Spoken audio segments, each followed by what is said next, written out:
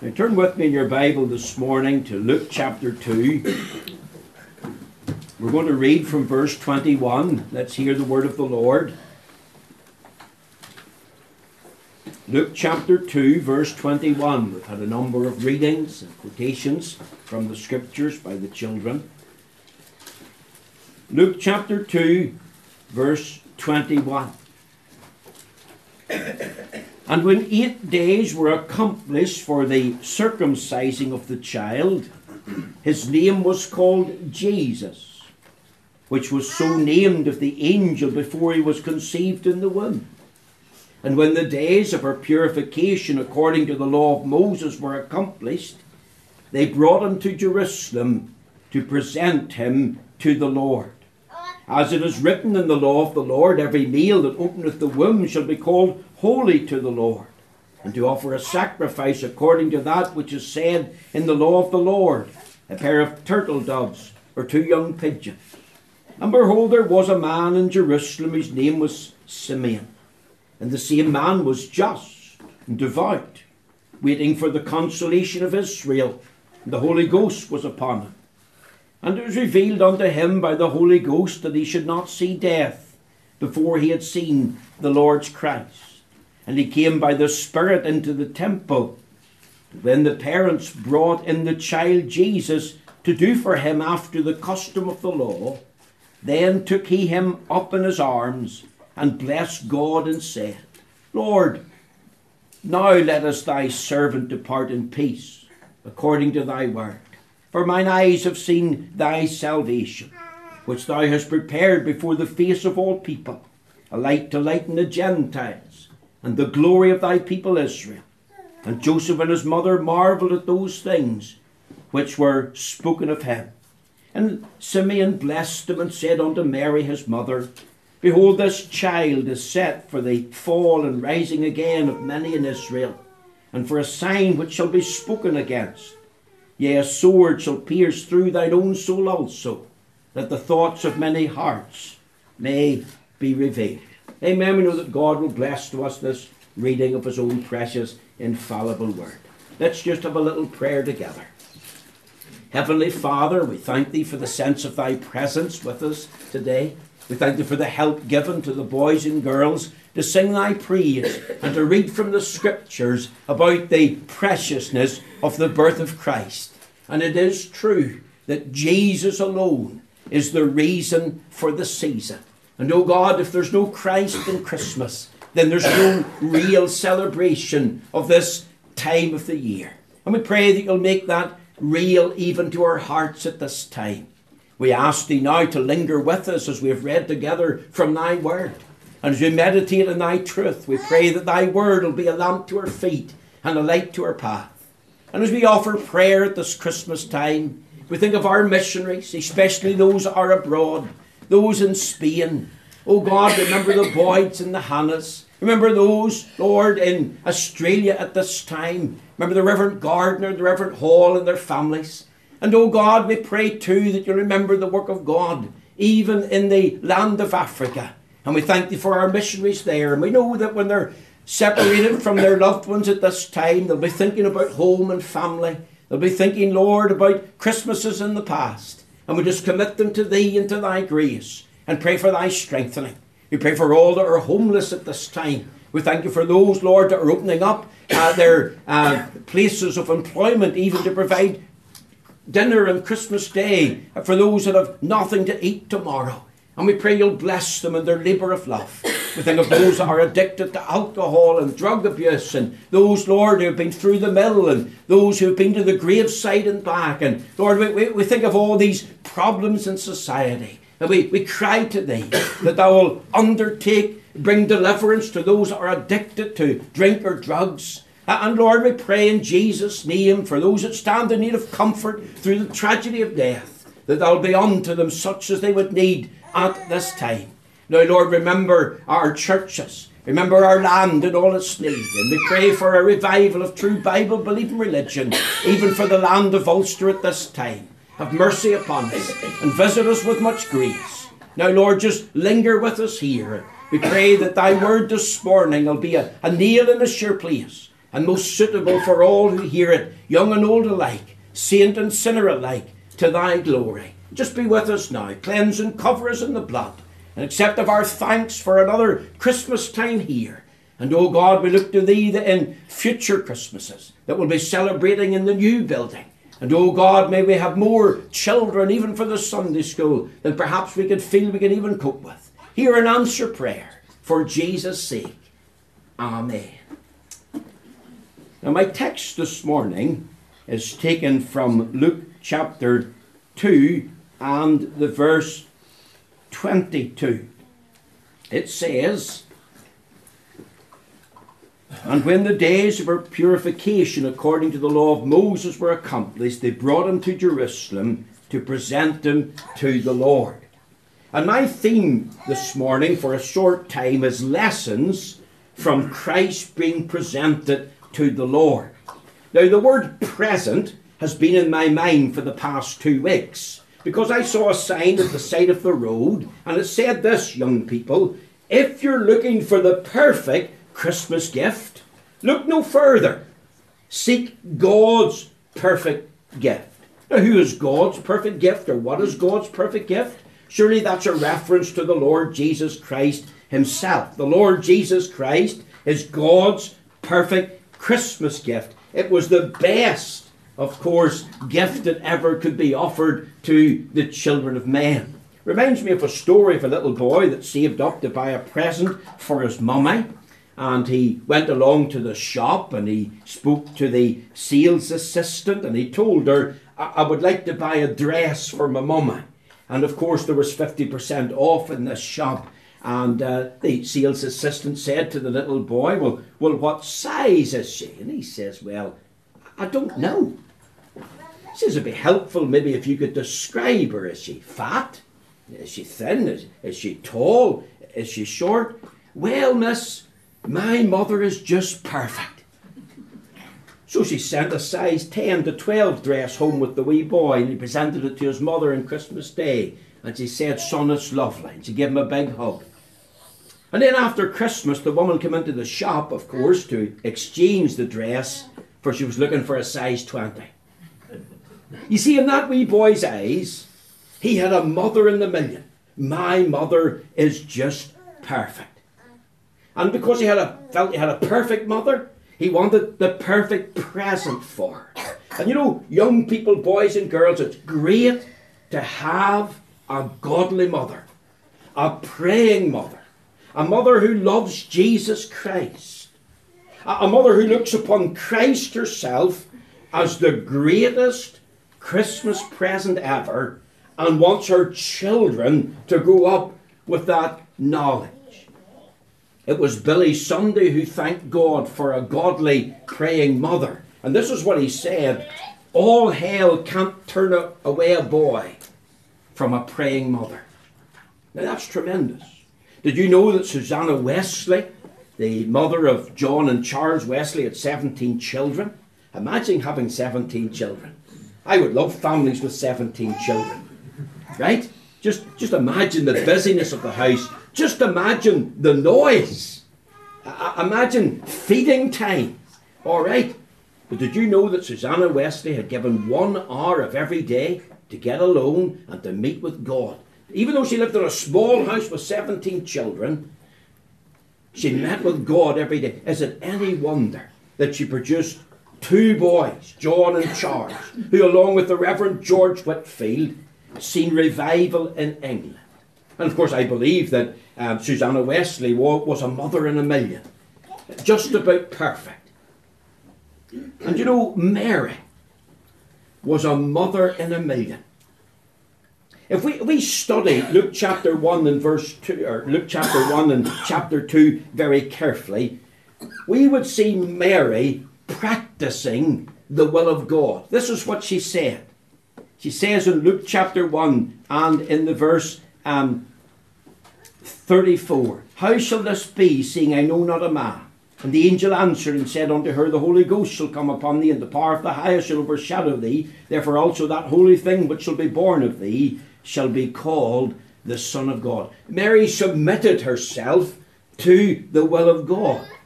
And then, of course, we have Mary's song in Luke chapter 1, verse 46. Of course, what a tremendous song it is right through to verse 55. There you've got Mary praising the Lord.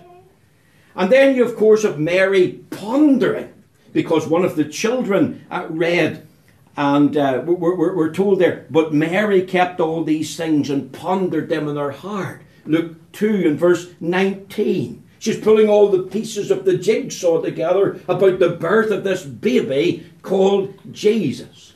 And then later on in this portion, in verse 22, you've got Mary's presentation.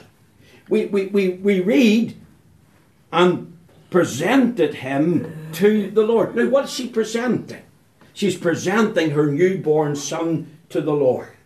Now, just for a moment, I want you to think of this. The word present is used 136 times in the Bible. 136 references to the word present. And you could add in presence, you could add in presented or presenting. The first reference is in Genesis 32, verse 13. Jacob had a present for Esau, his brother. And that was really a present of appeasement, or a present of atonement, to try and bring about reconciliation between him and his brother for the sin that he'd committed against him. The last reference is Jude 24. And that's a reference of accomplishment now unto him that is able to keep you from falling and to present you faultless before the presence of his glory with exceeding joy. And in between, you've got this present of what I'm calling aggrandizement. The background to this is this. According to the law of God, Leviticus 12, every Jewish mother after the birth of a child had to do 4 things. If it was a male child, the firstborn, there was circumcision that took place. That was a sign of the covenant. That was to indicate the child was in covenant relationship with the Lord. Then the child was to be named. And of course, in this case, it was Jesus. And then he was to present it to the Lord at a certain time. You see, 7 days after he was born, into the 8th day, the circumcision took place. And then on the 40th day, he was brought to the house of God and presented to the Lord. And of course, involved in that, the 4th thing was the mother's purification by sacrifice. And these 4 things that I've mentioned have their roots in the Old Testament. And do you know what they tell us? They tell us this, that Jesus Christ was a Jew. I think of a Jewish man by the name of Gideon Miller. He married a German woman. She had grew up as one of Hitler's youth in that era. This man, of course, had a drink problem. He was a gambling addict. And he ended up in Las Vegas. And he was a down and out. And he was in Alcoholics Anonymous, and he was in an old church basement waiting on others coming to have a group discussion, therapy about how to give up their drink. And in waiting for the others to come, he got a copy of the Bible. And he opened it up at Matthew, the genealogy of Christ that we preached on last Sunday night. Remember, the family tree of Jesus, the generation of Jesus Christ, the son of David, the son of Abraham. And this was the thought that struck him. Jesus Christ was a Jew. I'm a Jew. What was he like? What did he do? He started reading through the New Testament. He read it regularly, and eventually, of course, over a period of time, he came to Christ. You see, the Lord Jesus, the baby in Bethlehem's manger, let's never forget, he was a Jew. He was born a Jew. He was born into a Jewish home. He lived in the land of Israel. He had a Jewish mother. And this portion here gives us an insight into that mother in a million, an insight into that home, an insight into that culture into which he was born. It just reminds me, as I've read it, of how Jewish the Lord Jesus really is, and our connection then to the land of Israel. So let's think for a few moments. Lessons from Christ being presented to the Lord. Now here's the first thing. Think of the presentation of Christ. If you look at verse 22, it says, they brought him to Jerusalem to present him to the Lord. We're told what Mary did in verse 22. They brought him to Jerusalem and they presented him to the Lord. Now, he was 40 days old. That means he was 5 or 6 weeks. And of course, you can just picture that, the mother carrying the baby in her arms and presenting him to the Lord. That's her action. And here we are, we're thinking again about Christmas 2017. No doubt that we will give presents one to another. And of course, if you have bought a gift for your mummy, it'll be the best gift that you can buy. And of course, when you think of the example of Susanna Wesley and no doubt a host of others, we sort of think that they're just perfect in the eyes of the children. And I'm asking the question this morning, maybe if you're here as a mother, have you ever thought of presenting your own child or your children to the Lord?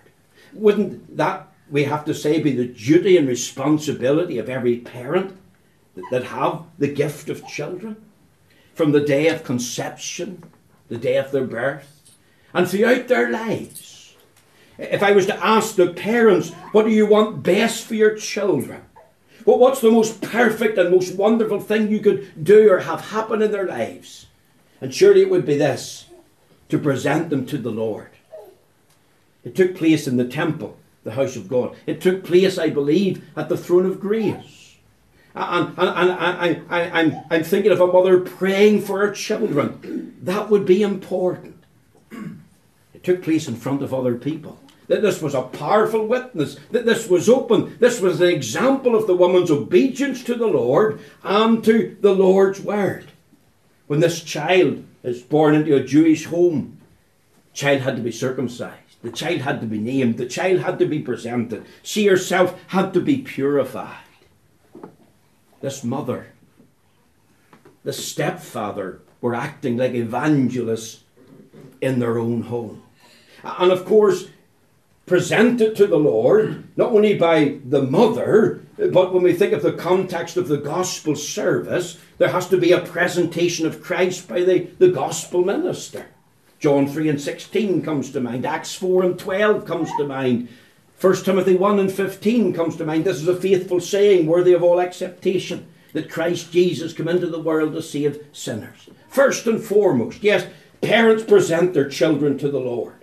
Yes, they present them at the throne of grace.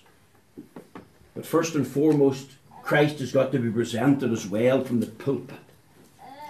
There has to be a heralding out of the message. We preach Christ and Him crucified. Christ is the Saviour of the world, the only Saviour of sinners. Now let me ask this morning, have you received Him? Is He your Lord and Saviour? Do you realise what a privilege, but yet what a responsibility is yours? Because once the presentation of Christ is made, there has to be an acceptance of that presentation. Let me tell the children another little story, a true story, of a farmer who married late in life. He had no children. Him and his wife then adopted a wee boy, and the boy's name was Timothy. And the strange thing is, after Timothy came into the home a short time, the mummy discovered that she was expecting a baby. And you could just mind the excitement. And eventually a little girl was born. Her name was Sharon. She grew up, her and Timothy together. But little Sharon despised Timothy. And Timothy tried to please her and do all that he could for her. And one Christmas he bought her a gift. And you know what his gift was? It was a doll. Lovely doll. And he presented it to her, all gift wrapped in a box. And she ripped off the paper on a Christmas morning, and she threw the doll down in her bedroom and stamped all over it. And she said to Timothy, shouting at him, "That's what I think of your doll." And he cried as he ran out of the room, "You mightn't think much of my doll, but it cost me everything I had." All the money that he had in the world, as far as he was concerned as a child, he had spent with that doll. All to please his sister. And aren't many doing that with Christ this Christmas? Aren't many despising God's perfect present, trampling under feet Christ and the shedding of His precious blood, saying to the Lord, really, "Well, that's what I think of your most perfect, costly present." The gift that's presented must be accepted. Not only is this a presentation of Christ, but if you look very carefully and very quickly, there's a picture of Christ here. Now, when you look at the Bible, and I want you to look at it, you're adults in particular, There's something legal here. In verse 22, you've got the reference, law of Moses. 23, the law of the Lord. 24, the law of the Lord. 27, the custom of the law. 39, according to the law. You see, let's remember that the Lord Jesus Christ, the baby in Bethlehem's manger, was made of a woman only. Naturally, he was born of a woman, but supernaturally, he was made of a woman only. And the Bible tells us in Galatians 4:4, he was made under the law. But when the fullness of the time was come, when the time was ripe and right, God sent forth his Son, how? Made of a woman, made under the law. There's a reference to the law of the Lord. And the reference to the law here in this portion is mentioned 5 times. See, the Lord Jesus, remember, was born a Jew, and he was born under the law. The gospel came to the Jews first, Romans 1:16. It also came to those who didn't have the law of God presented to them in a formal setting, but of course was written in their hearts. You see, there's a legal context to this here. It establishes, as I said last week, the legality and the exclusivity of who Christ is as the promised Messiah, as the King of the Jews, as the heaven's King who has come. I want you to notice also there's something physical here, because it says, and when 8 days were accomplished for the circumcising of the child. We'll pause there. Circumcision is really a mark made on the body of the child. Circumcision was a sign of the covenant. It wasn't just an empty ritual. It was a sign of an internal reality, of heart, of a change of heart. The external sign had to be an indicator of a change of a heart. So the external sign was pointing to an internal sign. We ask people, do you know Christ? Are you saved? Are you trusting in him as Lord and Redeemer? We usually hear responses, well, I belong to such and such a church, or I was baptized. And what they're saying is, well, I've got the outward sign. But for far too many, for thousands, it's devoid of any inward reality. And that's the way it was. But here's the Lord Jesus, a baby, 8 days old, and this mark is put in his body. There's a shedding of blood. Isn't it an indicator of his physical sufferings? Isn't that a picture of why he came? He came to fulfill the law. And in fulfilling the law, he was going to have to suffer physically.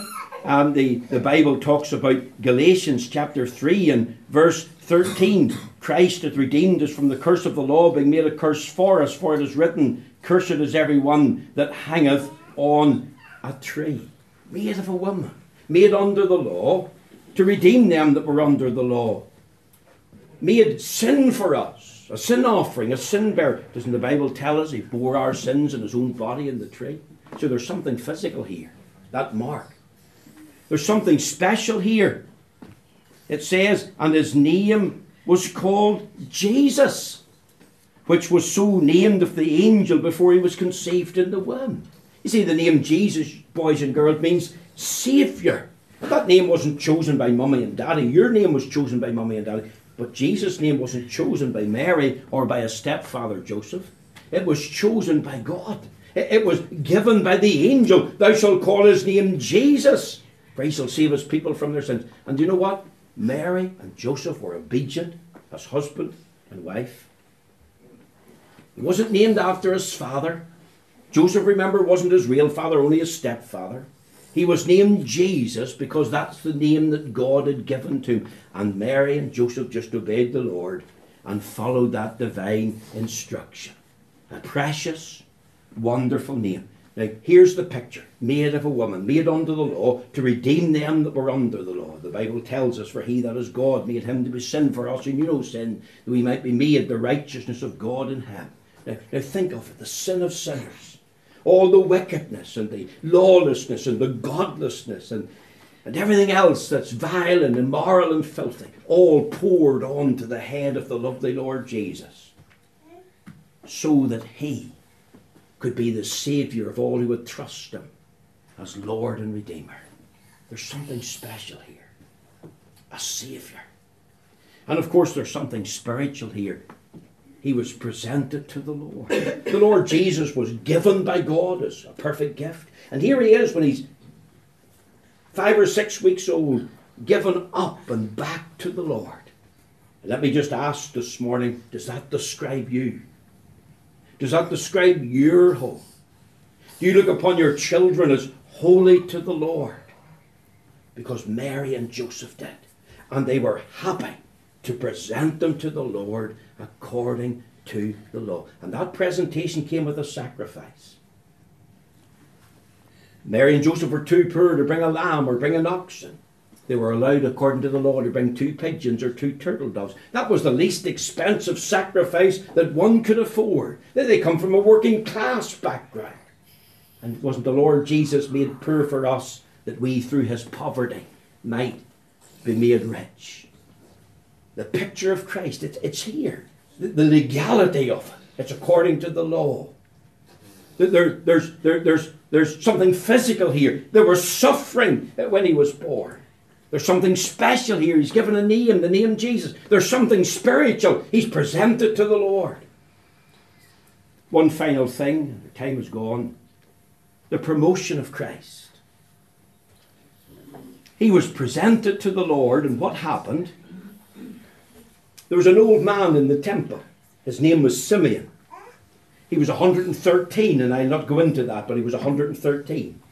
And here's what an elderly Christian man who loves the Lord looks like. He's a sweet, spiritual old man. And do you know what he does? He welcomes Christ. He accepted him. He responded to the presentation. Mary's coming in to present him to the Lord, and what does he do? He goes forward and takes the child from her and holds the child in his own arms. He embraced the Lord Jesus. Now think of it. When Christ is presented, it has to be accepted. And that's what Simeon did. And there's a wonderful picture of him welcoming Christ.